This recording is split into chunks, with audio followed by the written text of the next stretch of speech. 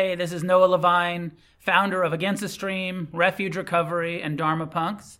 Thanks for tuning in to the podcast. I hope you're enjoying the Dharma. Together, may we create a positive change on this planet. If you feel moved to leave a donation, there's a link in the show notes. May our paths cross soon. Okay, welcome everyone. We'll get started. Who's here for the first time tonight?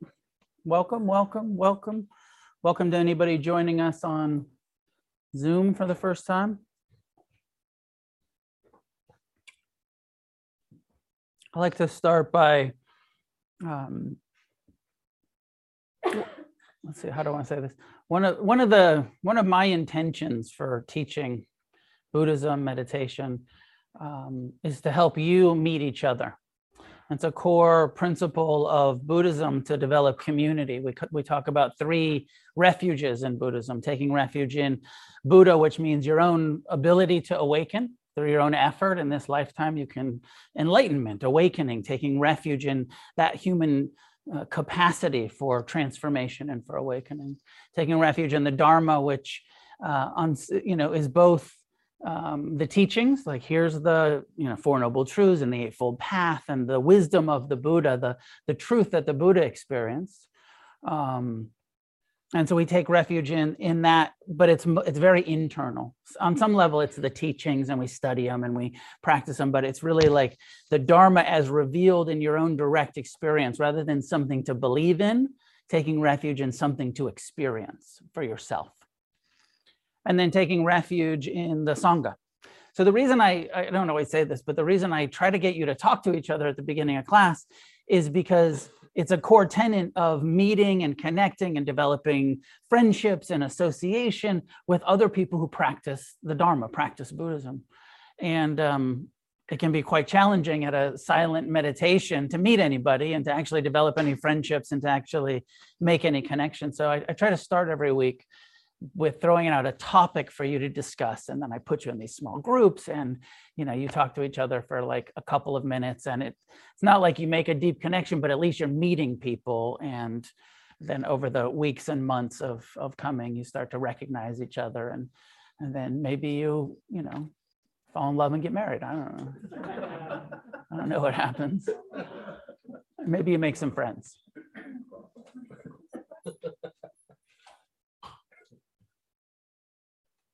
Tonight's topic, I'm in the process of going through this text that is one of the things that the monks in the Thai forest tradition chant on a daily basis. And this is of the four foundations of mindfulness. This is the Buddha's teachings on how to train the mind to see clearly and to free ourselves from suffering. And we're on the fourth section tonight, which I think I'm going to spend 3 or 4 weeks on this fourth section, mindfulness of the Dhammas. Dhamma translates as Dharma, as what's true. But it starts with the 5 hindrances. And so tonight we're going to meditate and discuss and look at the text on the mindfulness of the 5 hindrances. And so the 5 hindrances are our human experience of craving for sense pleasure. So reflect for a moment on your and they're called hindrances because they're the things that hinder or make difficult freedom from suffering. One of the reasons it's hard to not suffer is because we're experiencing all of this craving for pleasure. Imagine what your life would be like if you didn't have any craving for pleasure. You might think boring, but also peaceful, right? Because so much of our suffering comes from that repetitive, I want this to feel better than it feels. I want the pleasure to last. I want to not feel, the second hindrance, which is aversion to pain. So this dichotomy that most of our lives kind of bounce between of craving for pleasure, aversion to pain, craving for pleasure, aversion to pain, even in sitting meditation tonight, I think it's always interesting to look at, why would I ever move my body? What motivates you to take any action? Just sit perfectly still. We can do that later in the meditation, but you start to see I'm always trying to get away from something that's uncomfortable, or the idea of it would be more pleasant to shift, to blink, to swallow, all of that coming from this feels unpleasant. So now I'm going to blink because my eyes are getting dry. I'm going to swallow because my throat is getting dry, or I'm going to move because my ass is hurting. So the first two hindrances, craving for pleasure, aversion to pain. So first question is, when you look at the suffering in your life,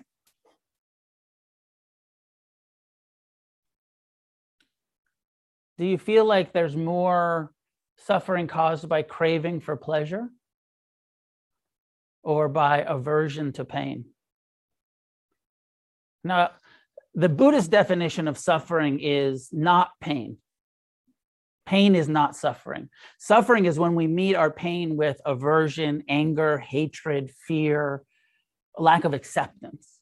So often we conflate the two. We're like, well, if I'm in pain, I'm suffering. All pain is suffering. All unpleasantness is suffering. All lack of comfort is. But the Buddhist perspective and the Buddha's teaching and promise is you can free yourself from suffering. You can never free yourself from unpleasantness. But so as we look at it, like, okay, am I creating more suffering because of my clinging and craving for pleasure, or am I creating more suffering because of my lack of acceptance, my aversion, my resistance, my seeming inability to tolerate the unpleasant in my life, in my body, in my heart, in my mind, in the world? So that's the first reflection for you, pleasure or pain. Now it's both for all of us, but most of us could see like, oh, some of us are quite good at being in pain, but we spend so much time seeking pleasure and creating suffering through the craving and attachment to pleasure. Some of us aren't so lustful and pleasure driven, but we just can't tolerate discomfort. There's total anxiousness around anything unpleasant. So I threw in anxiousness. The third and fourth hindrance are restlessness, which includes anxiety, anxiousness, restlessness, and laziness, procrastination, torpor, dullness. So these are the first four. And craving, aversion, restlessness, torpor. The fifth is doubt.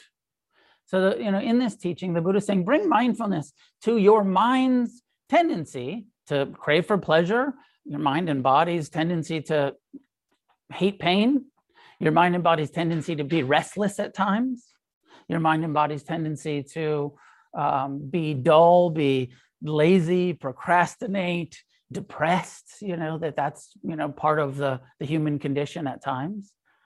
We talk about anxiousness and depression as normal mind states in Buddhism, which is not quite the same as like clinical depression, which is a more intense experience, or clinical and anxiety disorder. So it's not like a depression disorder, but that sometimes even the ordinary non-mentally mental health issues, the mind sometimes is depressed. The mind is sometimes anxious.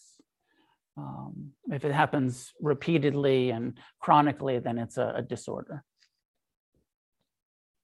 And the fifth one, which is doubt. And I love all of these. I love what Buddhism is doing for us here, which is normalizing these difficult mind states and saying we're not, it's about bringing mindfulness to them, accepting, acknowledging, tending to the mind's tendency to crave for pleasure. No judgment. It's not your fault. It's just what happens, just what the mind does.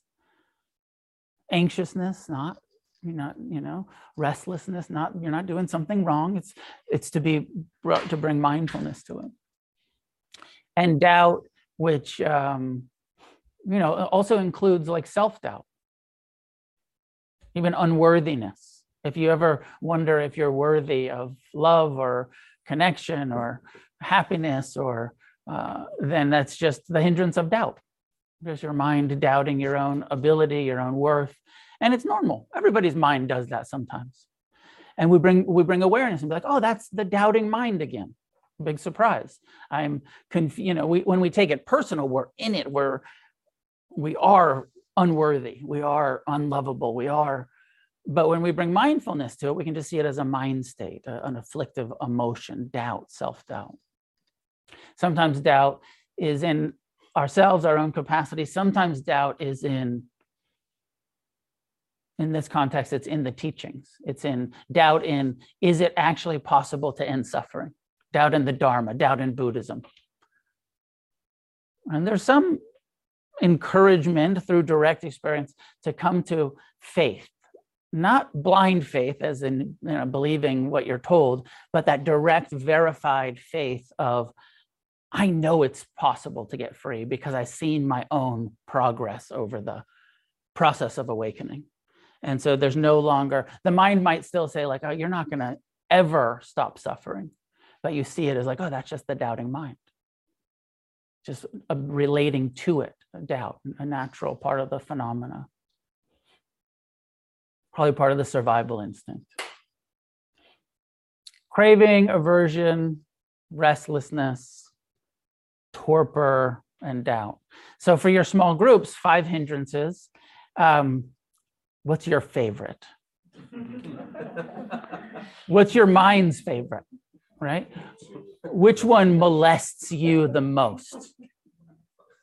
Are you just like, walk through life with all of this doubt, and it just makes it so, the mind just doubting. And again, I hope you hear this in the Buddhist perspective. It's not your fault that your mind does that. It's your experience, but it's not who you are. There's no judgment in it. It's just like, I have to live with this mind that's full of insecurity, full of doubt about who I am. And we know psychologically the conditions in our childhood that led to that, but it's what I live with. I live with this incredible amount of doubt. Or I'm actually quite confident, practically narcissistic. But I'm filled with lust and craving all of the time. And I'm confident, and I have no doubt that I deserve everything. Or, but that craving, just got me strung out on crack. That craving just got me, drinking myself into alcoholism or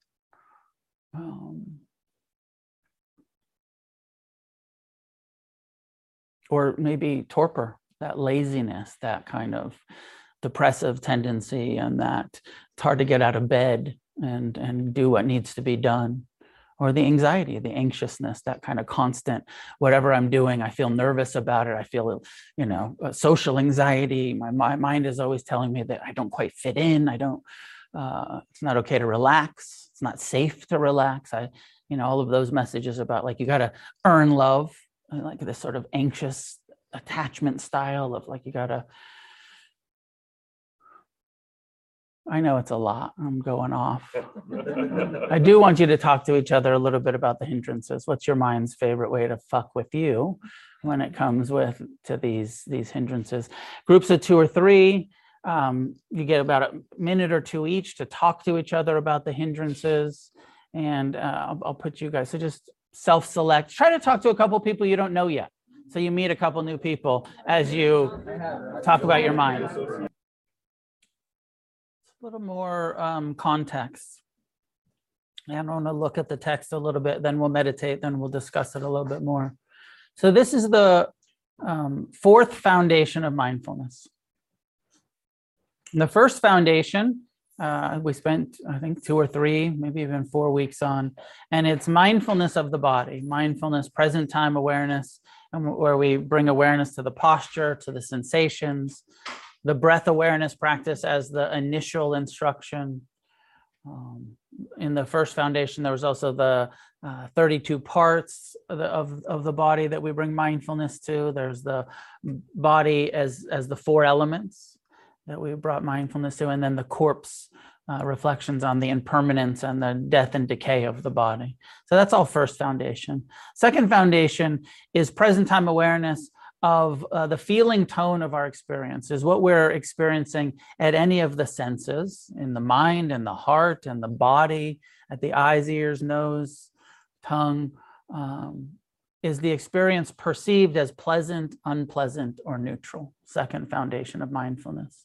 Feeling tone of what you're aware of. Whatever you're aware of, you're feeling it, right? Every thought you're feeling, oh, that's a pleasant thought. It's usually unconscious. We're not usually quite awake to how the feeling tone is. And then some of the feeling tones are neutral, pleasant, unpleasant, neutral.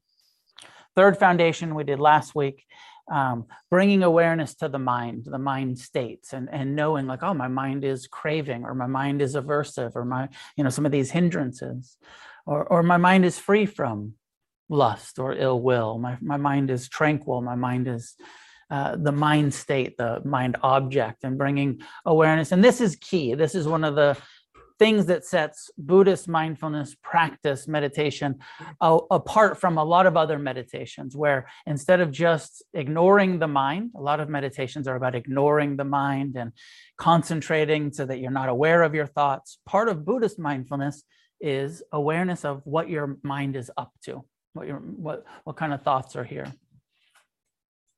So this fourth foundation, and so I just wanted to quickly go back through that. Fourth foundation, Dhamma Upasana, and they're translating it here as contemplation of phenomena, mindfulness of phenomena.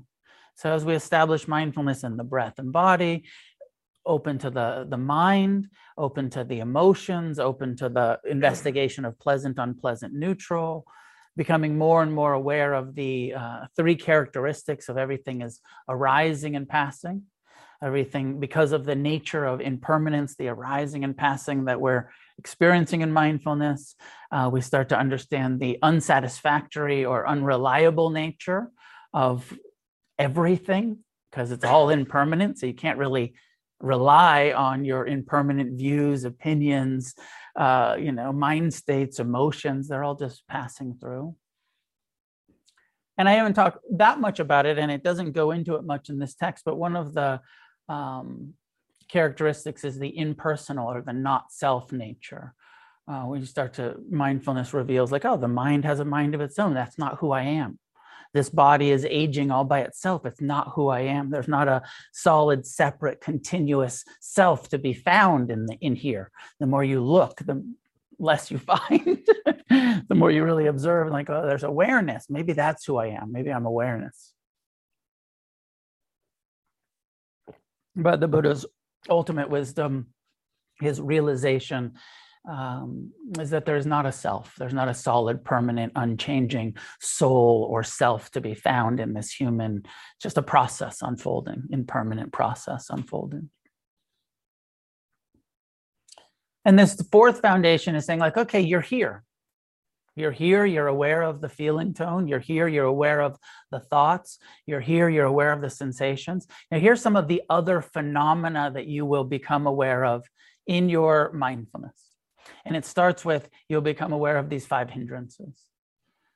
And I'm not sure exactly why the 5 hindrances are part of the phenomena rather than part of the mind states, because they all seem to be mind states. All 5 of them could also go and are very much connected with the third foundation. But then again, we're going to stick with the 5 hindrances tonight, but in the fourth foundation, it goes on from the hindrances to the aggregates, and then to the sense doors, and then to the enlightenment factors, and then to, is that where it ends? No, then to the 4 noble truths. So the 4 noble truths is something that you often think about, like, okay, 4 noble truths, that's Buddhism. That's what I believe. The cause of suffering, the cause of suffering, the end of suffering, the Eightfold Path. But here it's saying, when you're meditating, you will become aware of dukkha and be mindful. This is the first noble truth. Anytime you're suffering, suffering is like this. Anytime you're craving, second noble truth, craving is causing suffering in my life, clinging, aversion, it's like this. So the 4 noble truths as an object of mindfulness, I think that might be, there's one more piece, I think. Anyways, I think I'm going to spend the next few weeks going through this.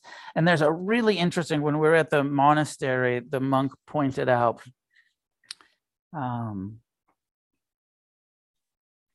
in the sense doors, the way that they translate it, where it just talks about how the eye craves all by itself, and the ear, they call it the sense doors of craving. And I think I did the fire sermon. I talked about that not that long ago, where it's not your fault. Your eye just craves for pleasure. Your tongue just craves for pleasure. Your mind just craves for pleasure. Your body just, craving is just, we're just in this survival instinct of craving. And mindfulness shows it to us really clearly. And then there's an intervention. We can bring wisdom to it. We can bring non-attachment, non-identification, non-obeyance to the cravings and be like, okay, yes, that my mind's constantly telling me life should be more pleasant than it is, but here we are. It's not more pleasant than it is. It is what it is. Okay, so back to the hindrances. Let me see how he says.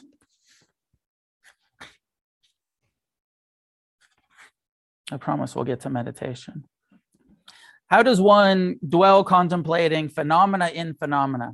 Here one dwells contemplating phenomena in terms of the 5 hindrances. And how does one do that? When there is sensual desire, one understands there is sensual desire in me. So just imagine as an instruction, like throughout your day, naming every time there is a sensual desire, bringing awareness. I mean, it has to happen thousands, millions. How many thousands of times a day is your mind, your body desiring sensual desire? Like I said, I think every time we move our body, it's a desire for something more pleasant. Every time we blink, it's a sense desire. Every time we swallow, every time we breathe on some level, and every movement of the body, and certainly everything that we eat and everything that we look at and everything, it's always fueled by this. I would like to see something pleasant. I'd like to hear something pleasant. I'd like to taste something pleasant.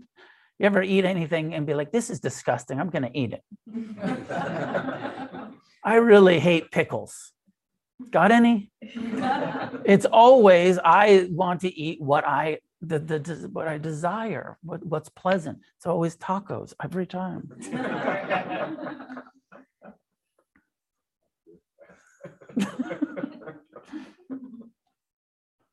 There is sense desire in me. And when there's no sense desire, now this is interesting, throughout in meditation, when you're sitting here in meditation, but also throughout your life, of just turning towards your experience and being like, oh, actually right now, there is no desire present. Are you ever desireless? Like, let's watch as we go into the meditation tonight. Are there any moments where you're completely satisfied with yourself as you are, with your experience, with the phenomena as it is? There's no sense desire here. I'm satisfied. I'm at ease with what is. Then it goes on to, there is ill will in me. Every time you're angry, every time you're aversive, every time you're resentful, naming it. Oh, this is ill will. This is the hindrance of hatred, of ill will, of resentment, of aversion. And that includes every time you're annoyed. Annoyance is ill will, right? Ill will is this big, hatred's this big term. But what we're talking about here is all of those subtle levels of, I'm annoyed. People are annoying. Life is annoying. There's this tendency towards ill will.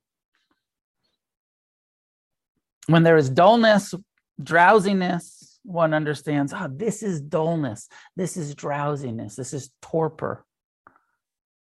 When there is no dullness, no drowsiness.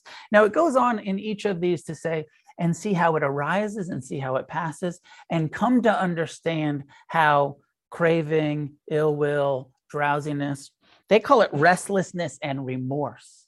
I got to dig into that a little bit. I like that. I've never heard it translated this way, restlessness, anxiousness, but they're talking about also like remorse, like that kind of guilt. And when you're kind of like, oh, I shouldn't have said that. And your mind keeps getting you. And sometimes remorse is a very healthy. And it's healthy that your mind is saying, like, that was unskillful. Not judgment, not shame, not blame, but just that sensitivity, that kind of ethical, moral sensitivity of like, oh, I caused harm and I regret it. I have remorse for all of the times that I've been unskillful, that I've caused harm to myself or to others, or so a healthy sense of remorse, I think. Or there is no restlessness, no remorse, or the fifth one, there is doubt. Just knowing it, there is doubt in me. And rather than being in it, last week in the meditation, I talked about observing the thought, the mind like bubbles. And sometimes you can just see like, oh, look at this bubble of doubt. And just see how my mind is doubting. And it's in unworthiness, or it's in guilt, or it's in, insecurity, and with mindfulness, sometimes you can just watch that process arise and pass. Now, the difference between when we're in the awareness and the mindfulness than when we're in the bubble and we're floating off in it, and we're really believing, identified, I am unworthy, I am unlovable, and you're in it rather than being mindful of it and being able to watch it. So all of this is about seeing how doubt arises. I'm going to save this, but I'll just mention it. There's a section in each one of these that says how doubt arises, how doubt can be abandoned, and how abandoned doubt does not arise again in the future. So each one of these, it talks about that we can completely get rid of, no longer arising of sense desire, of ill will, of restlessness and remorse, of dullness and drowsiness and doubt, that you can, the way that they're talking about it. I don't believe that. So we'll discuss that after the meditation of kind of this perspective versus, I think I hold a little bit of a different perspective about being able to uproot. Sometimes in Buddhism, they say you can uproot these defilements, these hindrances, and that you can make them go away forever. I'm very skeptical that that's possible. So we'll discuss that. But first we'll sit for a bit and we'll reflect and contemplate these phenomena of the hindrances.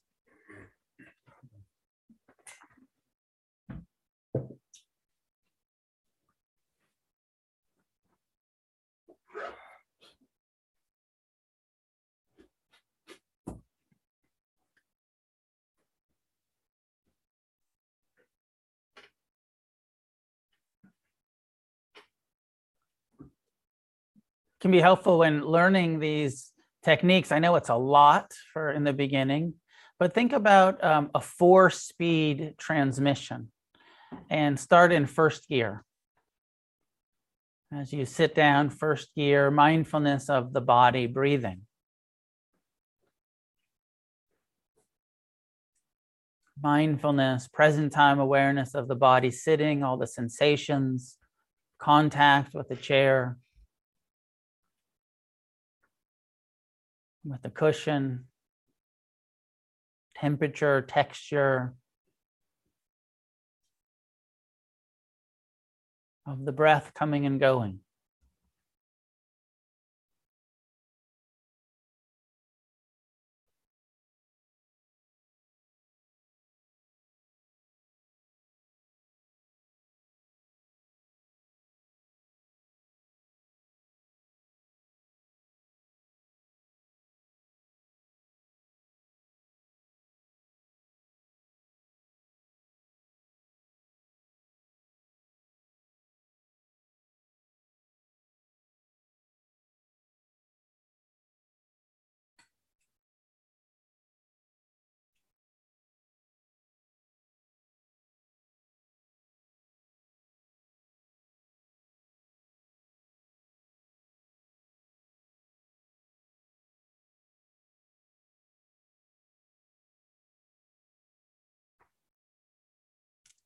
When we're in first gear, first foundation, we try to ignore what the mind is thinking about. Let it be in the background.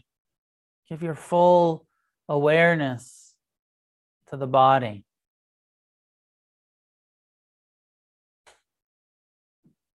Shifting into second gear, investigate the body for feeling tone. What feels pleasant, unpleasant, neutral?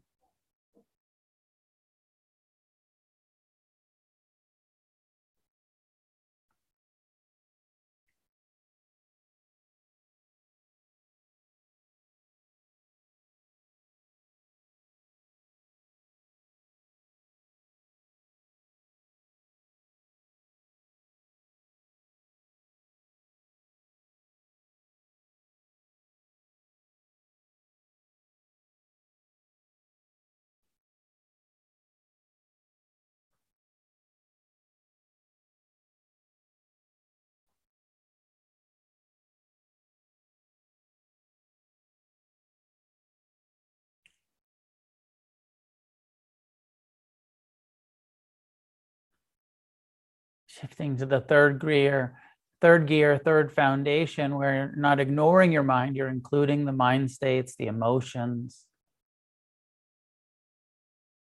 And this is where we're experiencing, both in the body and mind, the hindrances.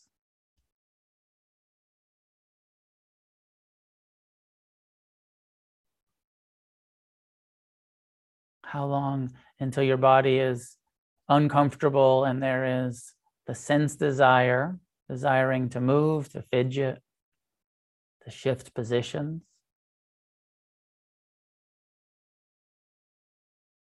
Perhaps meeting the pain in the body with ill will, judgment, fear, anger, annoyance.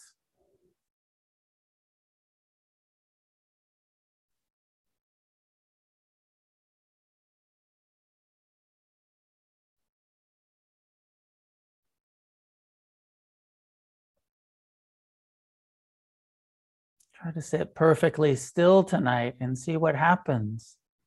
You can identify these hindrances of craving for comfort, aversion to discomfort, the restlessness.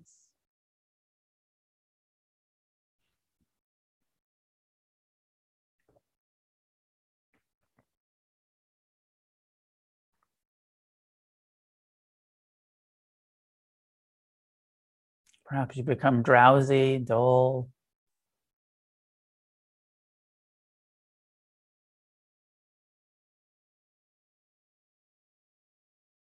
The torpor, the sloth.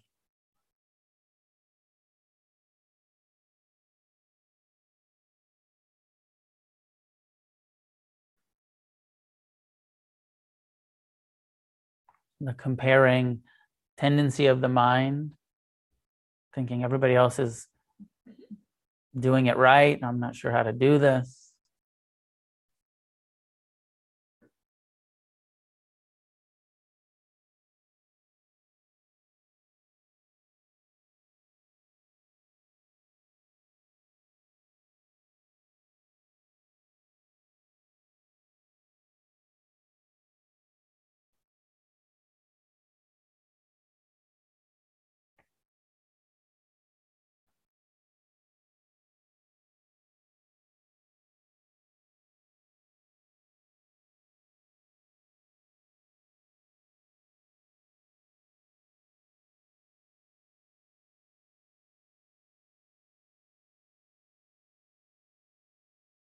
Allowing the thoughts to come and go, not trying to control the mind, not trying to stop,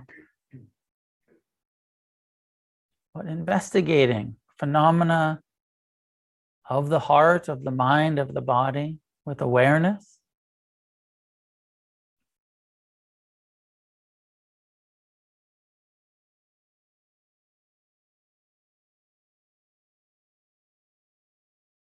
Perhaps labeling, noting when you identify one of the hindrances. Doubting again, big surprise. Craving again.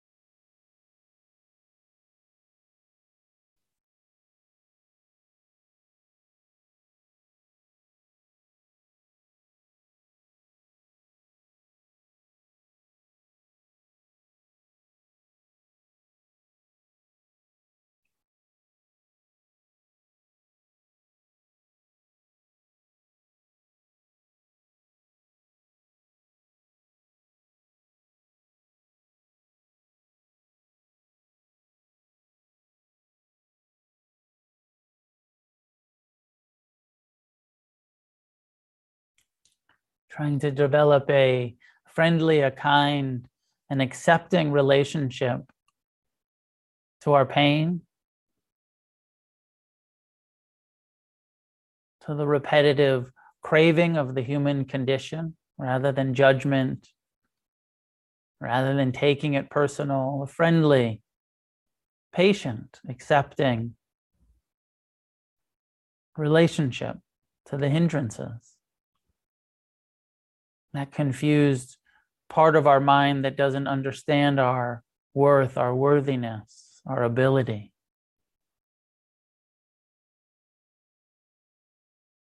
That skeptical part of our mind that doesn't believe that it's possible to be happy, to be free, to be awake.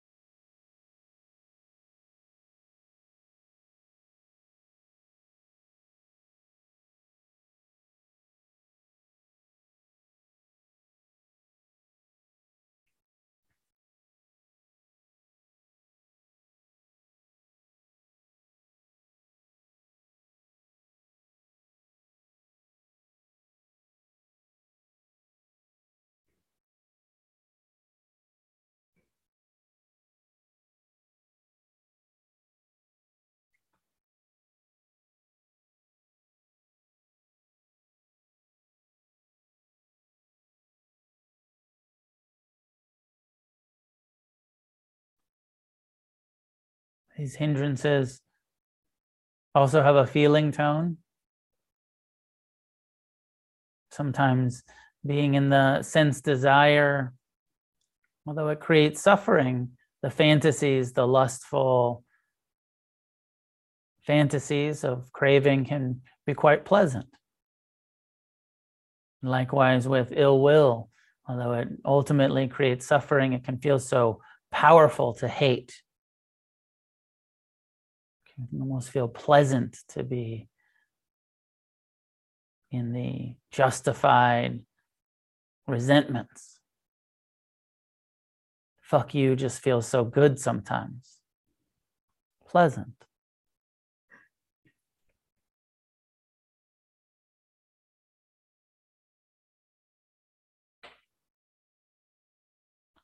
Sloth and torpor when you're falling asleep on the meditation cushion. If you resist it, it's quite unpleasant, but if you surrender to the nap, the meditation nap, quite a pleasant feeling tone, the nod. Investigate your direct perception of what's happening and how it feels.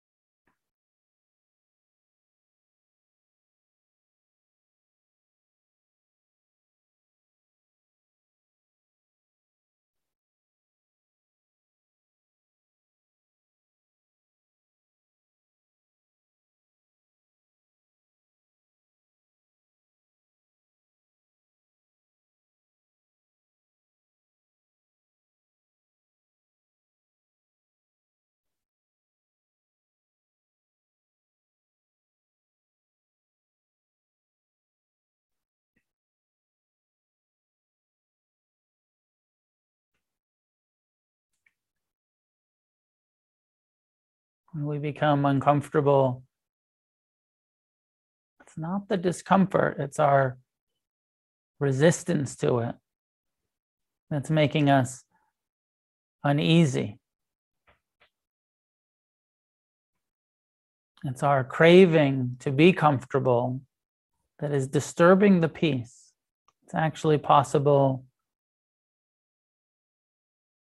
to learn to rest, to relax in the midst of pain.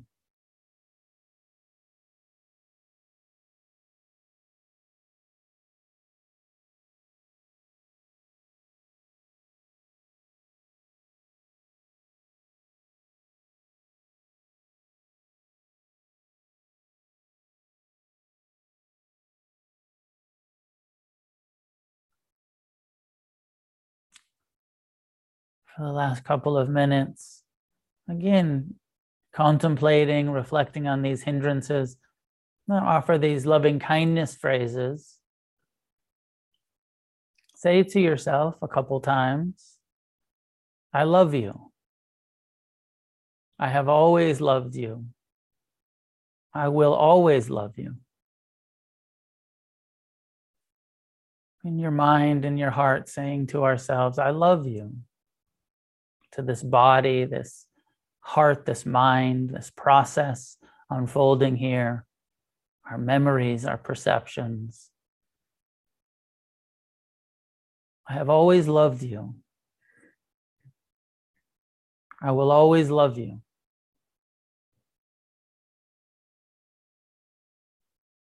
And see if those phrases are met with acceptance, or there's some hindrance of doubt around our own capacity for loving ourselves.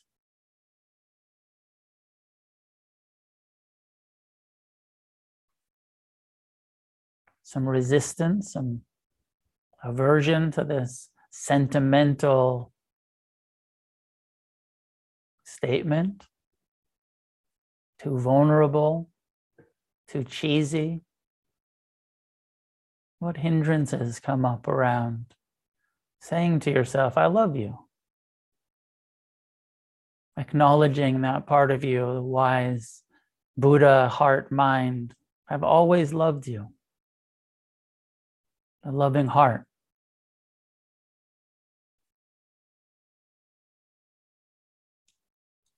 I will always love you.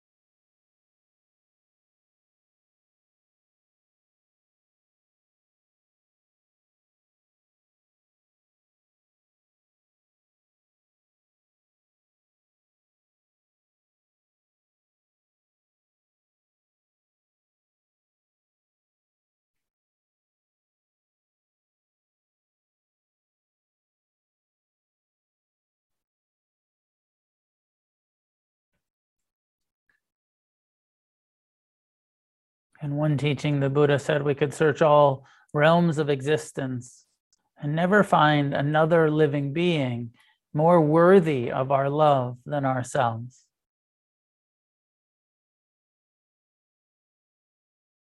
Meditation as an act of love, mindfulness as a loving act of healing, of uncovering wisdom, compassion.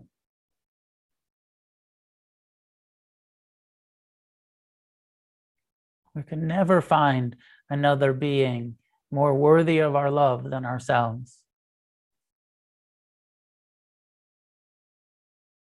And any part of us that doesn't get that yet, it's just a hindrance of doubt.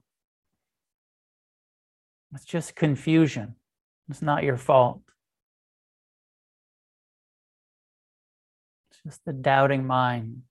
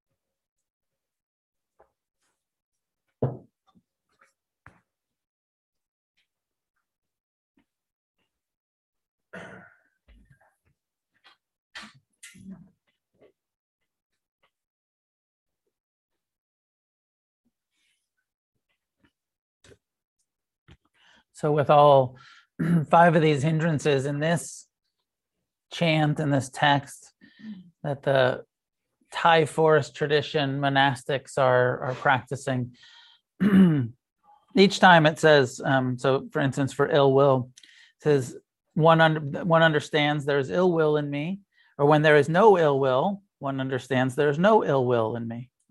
And one also understands how unarisen ill will arises. So you're just sitting here and there's no hatred, but you start to mindfulness, you start to understand like, oh, a memory comes up. You know, I think of what's his name? And all of a sudden, I'm angry, ill will. I have a memory, you know, this thought comes up and all of a sudden, or sometimes it's a sound or it's just a sensation or a smell, like something happens and it triggers ill will. Sometimes it kind of comes out of nowhere, but often you can track it back to like, I was sitting here minding my own business. Then all of a sudden, resentment. All of a sudden, I was angry. And sometimes it's quite obvious because it's not just out of nowhere. You're, you know, in traffic and someone cuts you off and ill will arises. Fuck you. Right? And it's like, and then you'd be like, what happened? I felt unsafe. That's what happened. And then I got angry. Ill will arose in that situation. So knowing that it's here, knowing that it's not here, and tracking, how is it arising? What's the patterns of craving for sense pleasures, of ill will, of restlessness, of dullness, or of doubt? And how it is abandoned once it has arisen. Like, okay, craving is here, clinging. What do I do? How can I let go? How can I abandon this? We identify it. We see, oh, this will lead to suffering or is suffering. Non-attachment, or the ill will, the resentment, that what comes up. How do I let go of this? Oh, maybe I meet it with loving kindness. Maybe I meet it with forgiveness. Sometimes you can just watch the impermanent nature of these mind states. Sometimes you actually have to bring an antidote in that repetitive resentment or that repetitive craving. And so there's a kind of an intervention that we can do.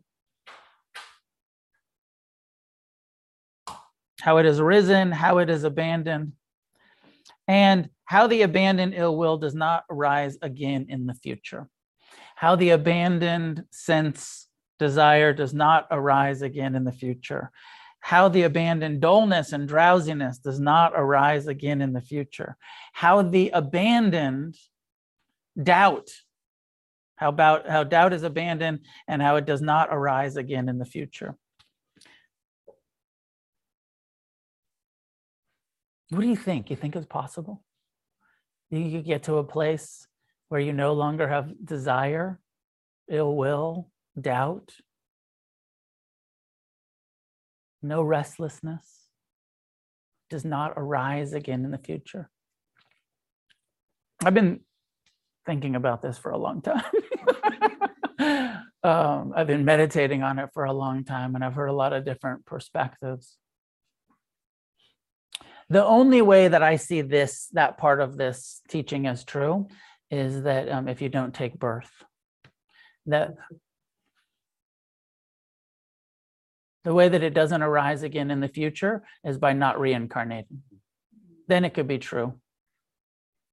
But I can't see it true while we're incarnated in this lifetime, even if you're a fully enlightened being. And I don't think that it's even what the Buddha said about his enlightenment. Now, a lot of Buddhists will say the Buddha perfectly enlightened, free from all of these mind states, that it's part of the definition and part of the sort of, my opinion, controversial, my opinion is that it's the religious exaggeration we like to do about our founders, right? Jesus walked on water. The Buddha never experienced craving, aversion, or doubt again. I think walking on water is about the same possibility as the mind being, these very natural tendencies of mind being uprooted, completely gone. In some of the suttas, it says it's though you've not only, forget what the tree, it's like the heart, the heartwood, something like that, where you've chopped down the tree and you pulled out the roots, and this tree will never grow again. Now, as far as rebirth, if rebirth is what's happening here, this is definitely part of what the Buddha is saying. Is like, as long as you're here, you're going to have these hindrances. If you take them personal and you believe that you are your mind and these mind states, you're going to suffer a lot about the craving and the aversion and the doubt. Part of what mindfulness does is it breaks us free from that identification and that personalizing and that I, me, mine that is the suffering. Part of what the awakening process does, I believe and have experienced to some extent, is that it helps us not take it so personal, and that we can just see it as doubt, and we can just see it as craving, and we can just see it as ill will, and we're not so in it. We're watching the show, we're aware of those afflictive desires or mind states. Here's the reason I don't think that it's possible to I don't think that's what the Buddha experienced, and I don't think it's possible to completely not have them arise again, while we're still in the body. Mara, are you familiar with the character Mara in the Buddhist teachings? So the Buddha is seeking enlightenment, and he says, I keep getting attacked by Mara. He calls it Mara. And Mara sometimes in the art is almost like these wrathful deities. Sometimes when, these are, maybe they're Mara, maybe they're Mahakala, or one of the Tibetan wrathful deities. But Mara is like this demon that keeps fucking with the Buddha while he's trying to get enlightened. And he comes, sometimes like these ones are sort of wrathful, like ill will, but sometimes he comes as like naked, sexy bodies. And it's very heteronormative, so it's the daughters of Mara. But, you can just remove the daughters and just like sexual desire of choice. And so sometimes Mara comes as sense, as lust. Sometimes Mara comes as anger. Sometimes Mara comes as doubt. That story, some of you know it, some of you don't. The Buddha is sitting there on the verge of enlightenment. He says, I'm almost there. I'm meeting, I've developed the non-identification. I've developed the compassion. I've uncovered. He said, and Mara attacks me. Mara comes and attacks with lustful thoughts. The daughters of Mara, and it's very graphic, and it's just like, a bunch of naked, young women, and that doesn't work, and the Buddha's unmoved by the, and so then Mara attacks with elderly women, maybe you've got like a fetish for, like mature ladies, and then attacks with pregnant women. He's like, I don't know, maybe you're into pregnant chicks. And so like, I love this, because in my mind, the Buddha's sitting there almost enlightened, and he's just thinking about all kinds of like sex objects. It's like, what about pregnant chicks, man? Like, that might be interesting.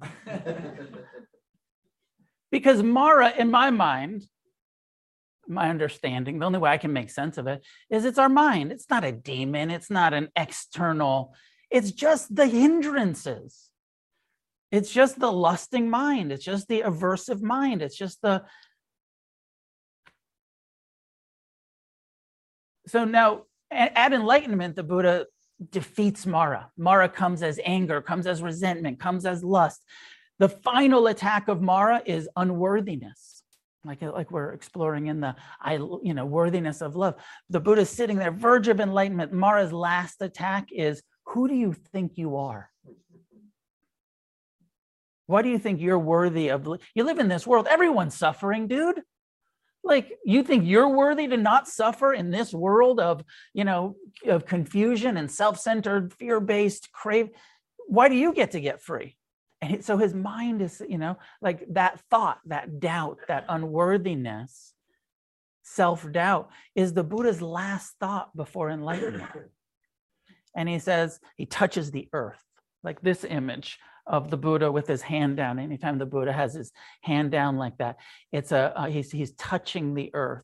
And the earth, sometimes they say like bears witness to his worthiness, but basically he's just saying like, I'm of this planet. I'm of this earth. My worthiness is because I'm part of the four elements like everything else. I'm not special. I'm not, we're all worthy. All living beings have the capacity, have the ability, have the worth to awakening. I'm not special, but also everyone can do this.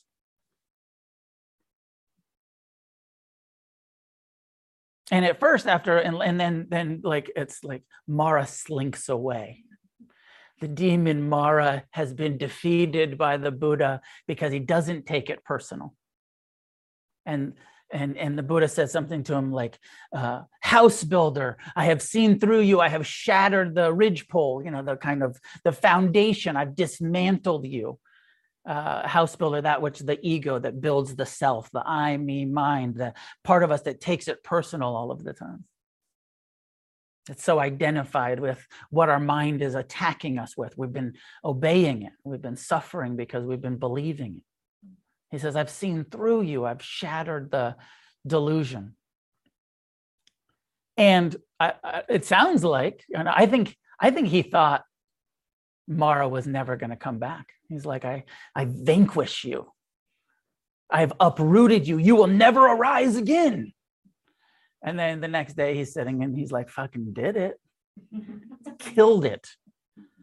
Fucking murdered that meditation. I am free.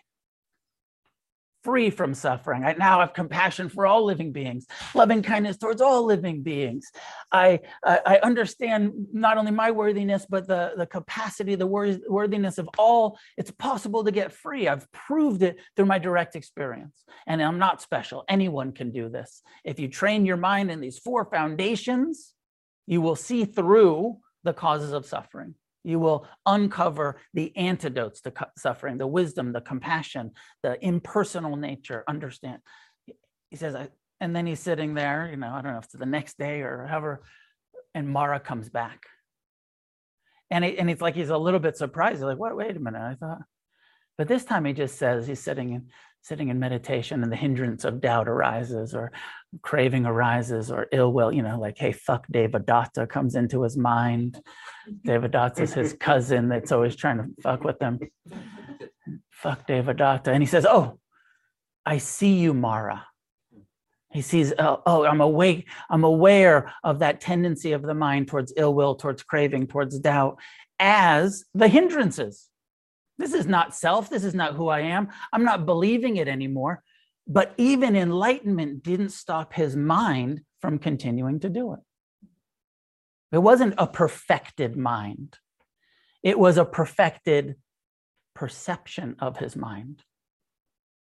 It wasn't that it all went away forever. It kept coming back. And in the scriptures and over 40 times, Mara re-arises in the teachings. The Buddha's like, and then I was walking down the path and Mara jumped out and tried to get me. But it's all his mind.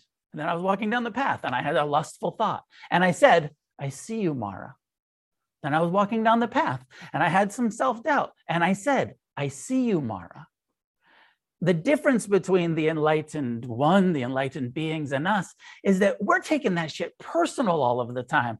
And we're like, yeah, it's true. I am unworthy. I'm a piece of shit. Or I should hate that person. Fuck them. And you get locked in the resentment, the ill will. You believe it. You get hooked by it rather than meeting it with, oh, I see that. This isn't worth suffering about. This is just the mind reminding me, trying to, resentment's like the mind trying to protect you. But how often do you turn to your mind when it's resenting and be like, oh, thanks. Thanks for trying to protect me. Appreciate you reminding me of those betrayals. So nice of you to remind me and trying to protect me. I see you, Mara.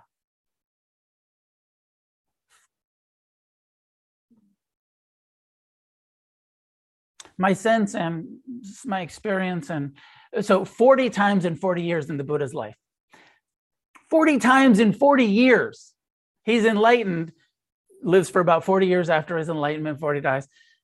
Only 40 times does he, in the scriptures aren't that reliable, so we don't actually know how many times, but imagine that that's correct. Imagine if only once a year your mind fucked with you. How great would that be? Once a year, but it might catch you off guard. You're like going through all enlightened and peaceful, and all of a sudden some craving comes up, and you're like, what the fuck did that? Felt like a demon jumped out of nowhere. All of a sudden there was lust. All of a sudden there was anger. All of a sudden there was self-centeredness. But with vigilant mindfulness, like we live in that lust, anger, self-centeredness all the time. So we're used to it. But the more you get free from it, the more sensitive you get to like, oh, I don't actually cling to I, me, mine all of the time the way I used to. I don't actually, live in that ill will or that craving or that doubt. I got free from it. I don't know what your experience of the loving kindness was tonight, but when I started meditation, I would do loving kindness and it would just be unpleasant. And I have all of this aversion to it and unworthiness and, skeptical doubt about like, is this shit ever going to work?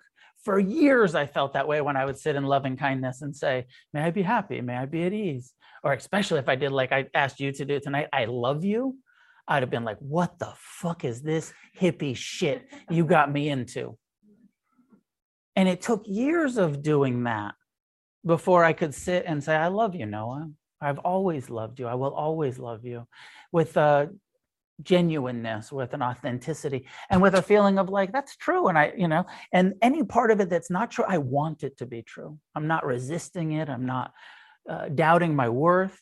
But that, for me, that took years of practice and of the hindrances being so strong and so much resistance and so much doubt around, is this possible? And I feel like part of my doubt was around vulnerability and like, is it safe to be loving? Like, not where I come from. It feels like unsafe. And it has taken a long time to feel like, yeah, actually it's safe. It's crazy. When you stop lying and stealing and fighting, people don't punch you in the face anymore. It's wild.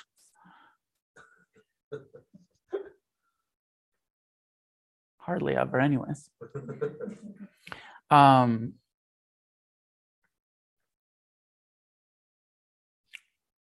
more awareness, the more progress, the more this kind of idea. I don't want to paint a picture of like it doesn't get better, because it gets so much better. And my experience and of like the hindrances decrease and decrease and decrease and decrease. I don't think that they ever go away. I don't think that meditation is a lobotomy. I don't think that we scramble the afflictive emotions. I don't think that it gets rid of them. But I do think that they decrease, and that as more, as we move on in this text, we'll get to the factors of awakening and the experience of loving kindness and the experience of joy and the experience of equanimity. And as that increases with wisdom, the hindrances decrease in our experience. But they don't disappear. I don't believe they disappear. I don't believe they disappeared for the Buddha. I don't think they're going to disappear for any of us. But they are replaced and they become manageable and they become, something that we relate to. And that response, and maybe you do this already, and if you don't, try it. Say to your mind, I see you, Mara, when it happens. So you're relating to it rather than from it. When you're in doubt, name it. Oh, hindrance, doubt. I see you, Mara. When you're in lust, name it. Lust and craving, sense desire. I see you, Mara. Now, sense desire is tricky because sometimes they're appropriate desires, and you should move, and you should eat that taco. You should, there's not like all desire is bad, but we know how much suffering unbridled craving can get us into, and when it's clinging, and when it's that feeling of, it's not just desire, it's I have to have. Actually, I think it's important to make a distinction between craving and desire. Desire is like, take it or leave it. I want a taco, but I don't need one. Oh. Craving is like, I will not be happy. I refuse any sense of happiness till I get some fucking tacos. And I will rob, steal, and cheat, whatever it takes to get tacos, or whatever sense desire it is that you're going after.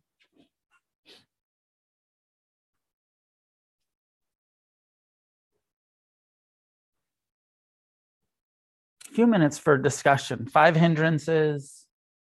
Anything, does it make sense the way I'm presenting it? Any questions, comments, clarifications? At home, you can raise your hand. I see one, and then here, just let me know. Amy, go ahead.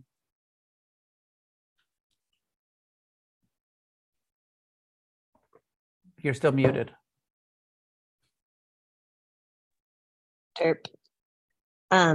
So are the are we trying to get the hindrances to not come up, to not exist anymore? Or are we just trying to suffer less about them?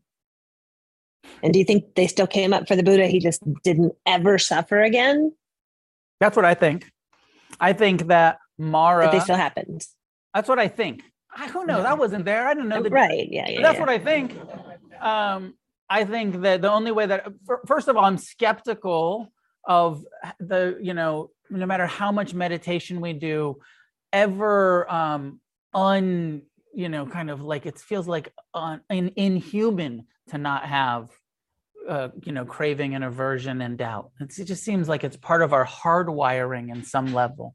So and the Buddha said, this still happens for me. Mara still visits. Now, Buddhists who believe that you can uproot it in this lifetime, and they actually will say, like, Mara is not part of the Buddha's mind, and that this is a very Western interpretation, and that Mara is actually a demon that liked to fuck with the Buddha, and that it's an external, thing.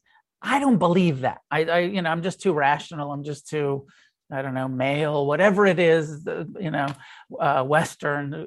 I don't believe that there's these demons that are attacking the Buddha or us. I believe that it's in our mind.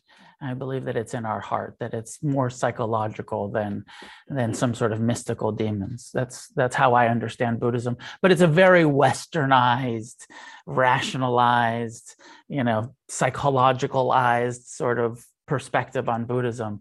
And some Buddhists really believe that those demons are real and that they were fucking with the Buddha, and that his mind didn't experience any of that, that it was outside of him. I just don't buy it. So I don't think that the way you asked the question, like, yes, I think it'll decrease. Your relationship to them will change. And then we live with a mind that has some doubt and some craving and some aversion, some restlessness and some torpor. I mean, yeah, because I can get behind not suffering about it, but them not coming up when I'm in a human body, it seems really unlikely. I mean, the more you understand the impersonal nature, anatta, not self, the more you're able to just be like, oh, of course, this isn't who I am. This mind has a mind of its own. This isn't self. This is just karma unfolding. It's not me. Oh, not me. I saw a hand in the back. Still there? No? Eric? Yeah, go ahead. Yeah. Oh. So there's a part of the meditation where you were talking, you said,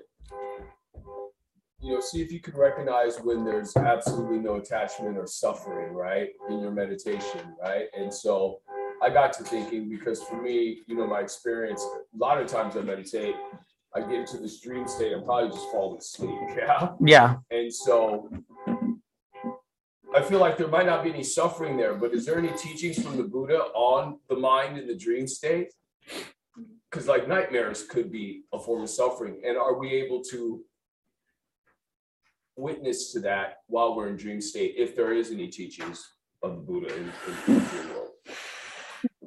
I'm not familiar with many. I know, like in Tibetan Buddhism, they have a whole dream yoga thing, but I'm not familiar with it really in Theravadan Buddhism. So I don't really have it. I've asked you before, when you're in that, what's the feeling tone? It's pleasant, unpleasant, neutral? It's neutral. Is it totally neutral, or is it a little bit pleasant? I mean, maybe that's the investigation in it when you're kind of going into it, because I wonder if some of it's a little bit of torpor, that there's a little bit of nod that's happening. I also, some of it can be a deep concentration. I've said before when we've talked about this, like you could be in the jhanas, right? But try to bring as much mindfulness to it and the feeling tone of it, and just accept it. Just kind of like, yeah, it feels. I kind of go into this zone. But investigate pleasant, unpleasant, neutral. Where does it begin? Where's the middle? How do I come out of it? Is it when the bell rings? Is there 5 minutes of the sitting where I'm in that and then I can feel my body again? Or is it the whole meditation that I feel in this dreamlike state? Like maybe put more attention in your hands and feet when meditation, and how long can you feel your hands and feet for? Is it the first 5 minutes? Is it the first 10 minutes? At what point do I go into a dream state where I can no longer, I lose awareness of my body? Because that's part of what happens, right? Yes. Yeah. Just keep exploring it. Yeah. How about when the loving kindness instructions came out? Did you hear them? I did hear them, and that for me is generally like the anchor. Yeah. Gets me. Come back to some phrases. Yeah. And it doesn't disturb me at all to say, I love you, Eric. I've always loved you, and I'll always love you. I'm not sure if I believe it or if I disbelieve it, but I know over time it will start changing me anyways. But when I come out of some focus, I go back to that. I go back to that, and then it brings me back into the focus. Yeah. Cool. Mark, go ahead. Yeah, I know I'll say, oh yeah, as soon as you answer my question, but what are the 5 aggregates again? Or what are the aggregates one more time? The aggregates of clinging we'll do next week.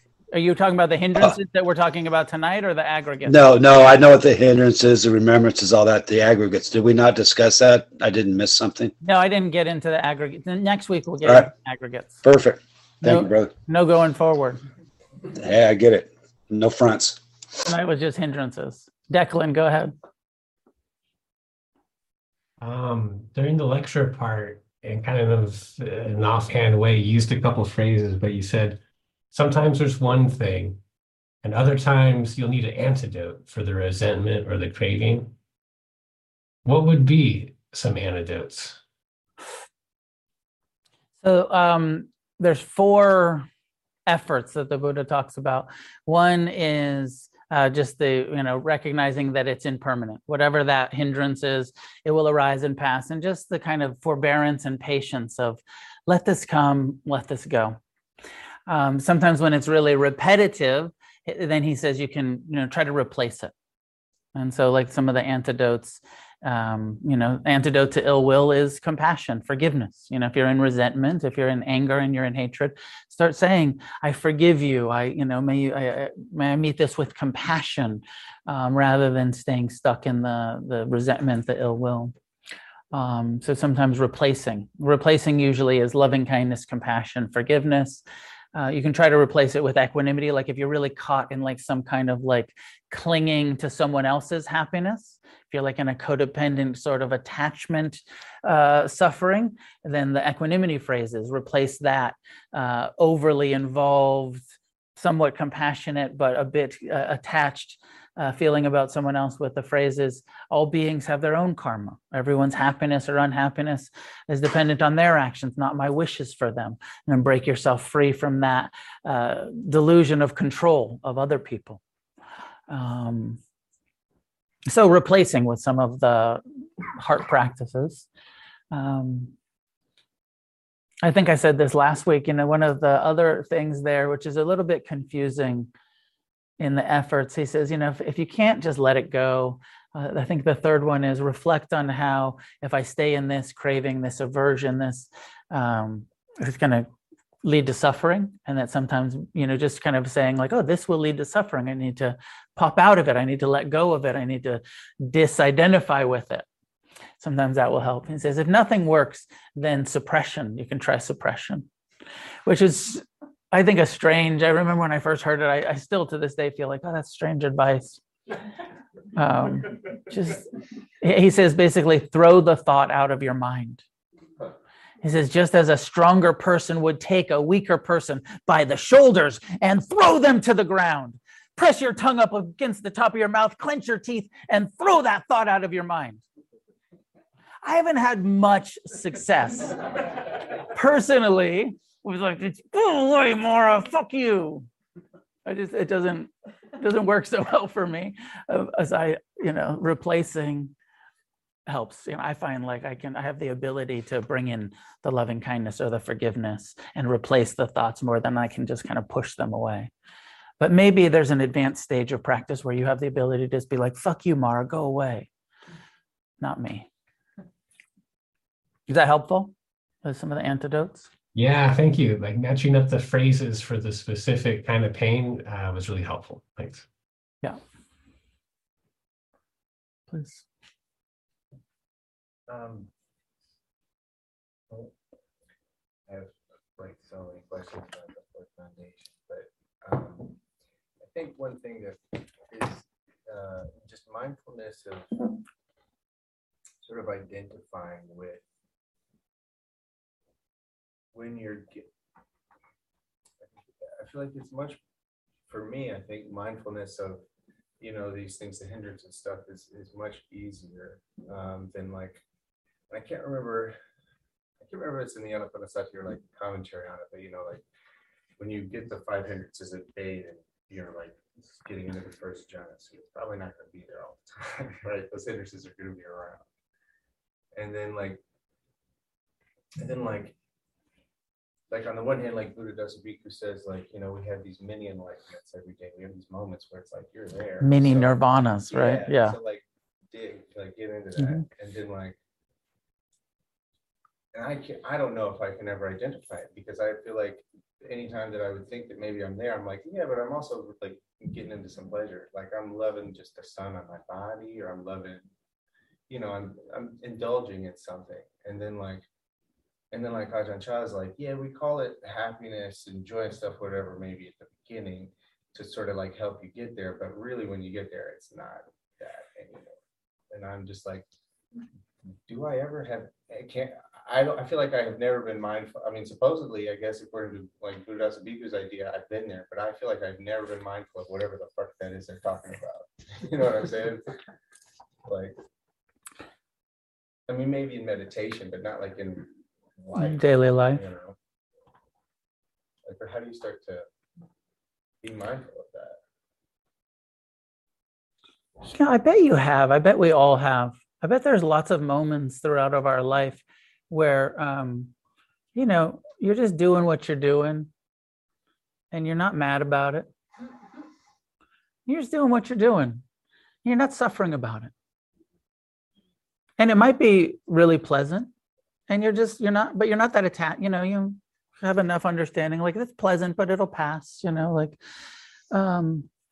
that's part of this, instruction of like the absence of, I don't like that they say sense desire, because if you call it craving, it seems like your example of like, but the sunlight on my skin felt so pleasant. That's okay. Pleasant isn't a problem. It's just pleasant. It's the craving of the clinging, the needing that, like sometimes you're having an experience. It's easier not to suffer when you're in the midst of pleasure than when you're in the midst of pain. Often in the midst of pleasure, we're still clinging and creating suffering for ourselves. But it's easier, I think we all have those moments throughout the day. Part of this is saying, pay attention to those moments where you're not suffering about what's happening. Because probably you're not suffering all day. You probably have lots of moments throughout your day where you're like, this is fine. It's not the best. It's not the worst. It's totally acceptable, just like this. And bring mindfulness to that's what Buddhadasa Bhikkhu is calling mini nibbanas. Every time you're not suffering, you're enlightened for a minute. Oh, this is enlightenment. I'm not suffering. Now, often as soon as you try to bring mindfulness to it, you're like, yeah, well, but taking it all personal and, like this is pretty good, but it needs some hot sauce. But tacos, this is good, but, also tacos are better. We'll end there tonight, I think. Actually, Tammy, go ahead. Quick one. Curious the thoughts on laughing at Mara and the hindrances as they come up. That's what I'm finding a lot, is that when it first enters, for a moment, I experience aversion and then I laugh and I'm like, oh, I see you. Oh, okay. You don't want to feel this way. And that seems to be working for me because it cuts it off. I love it. I think that if we can bring a sense of lightness and sense of humor and sense of how ridiculous it is to believe our minds, like I think I said last week, like if you had a contraption that could, broadcast our thoughts and how we talk to ourselves and all that stuff, like how fucking ludicrous it is. Like, and if we were listening to someone else's mind, we would be cracking up. Like, you're a fucking pervert, all of you, or whatever it is. But we take it so personal in here. And like, if you can just laugh a little bit and be like, wow, that's really ludicrous the way I talk to myself and the thoughts that come through. And Mara, like it's really, it's silly. It's just silly that I believe these thoughts. So if you can, sense of humor, levity, lightness, great, helpful for sure. And would you mind just reflecting one more time the difference between desire and craving, please? Thank you. Wanting with a, desire, I think is wanting, but not needing. Wanting with a take it or leave it kind of, I'll be knowing that you can be okay without it, that it's not the source of your happiness. Wanting, desire. And there's healthy desires, and, we're not going to get to a place of having no wants. But craving is more intense. It's the thought and the feeling that I need. I have to have it. My happiness depends on it. I'm not going to be able to be happy without it. It's much more intense than a desire. Craving creates suffering. Desire, not so much. Want it, but you don't need it.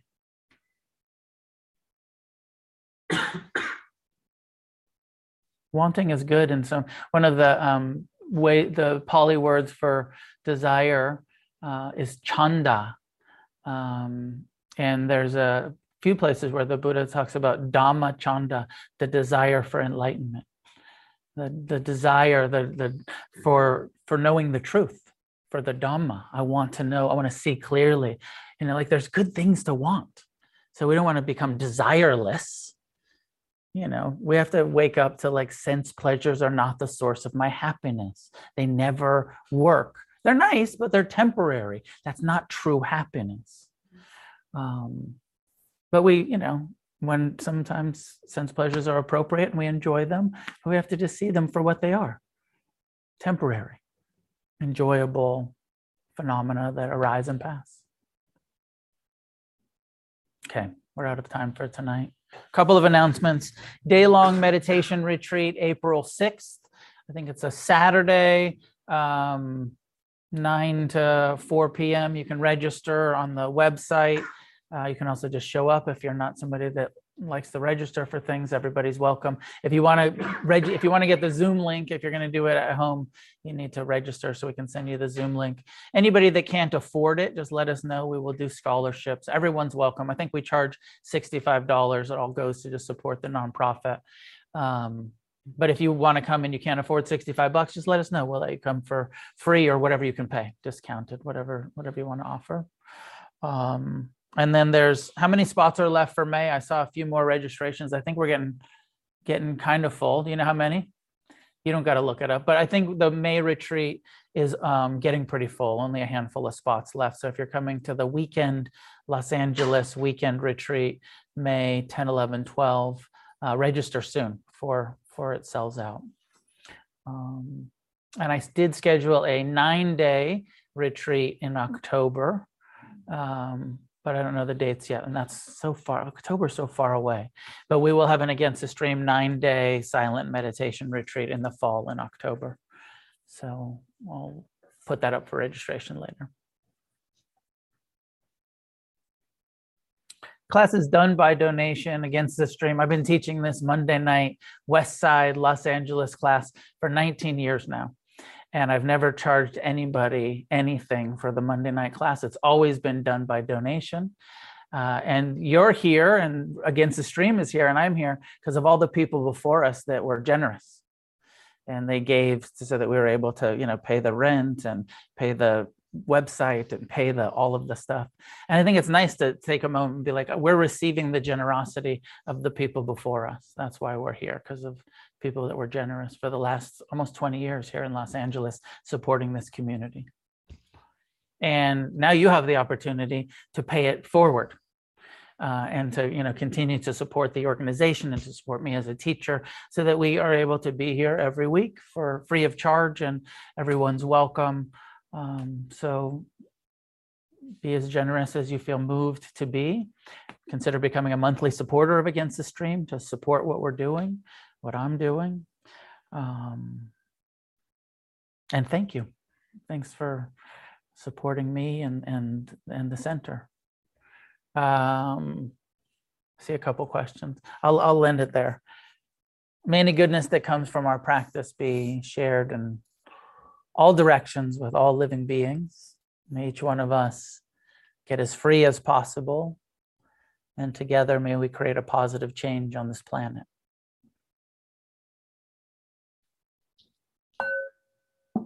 The October retreat is also going to be in Echo Park. We're going to do a 10-day, a nine-night, 10-day urban silent meditation retreat right at the lake at the Presbyterian Center and Retreat Center in October.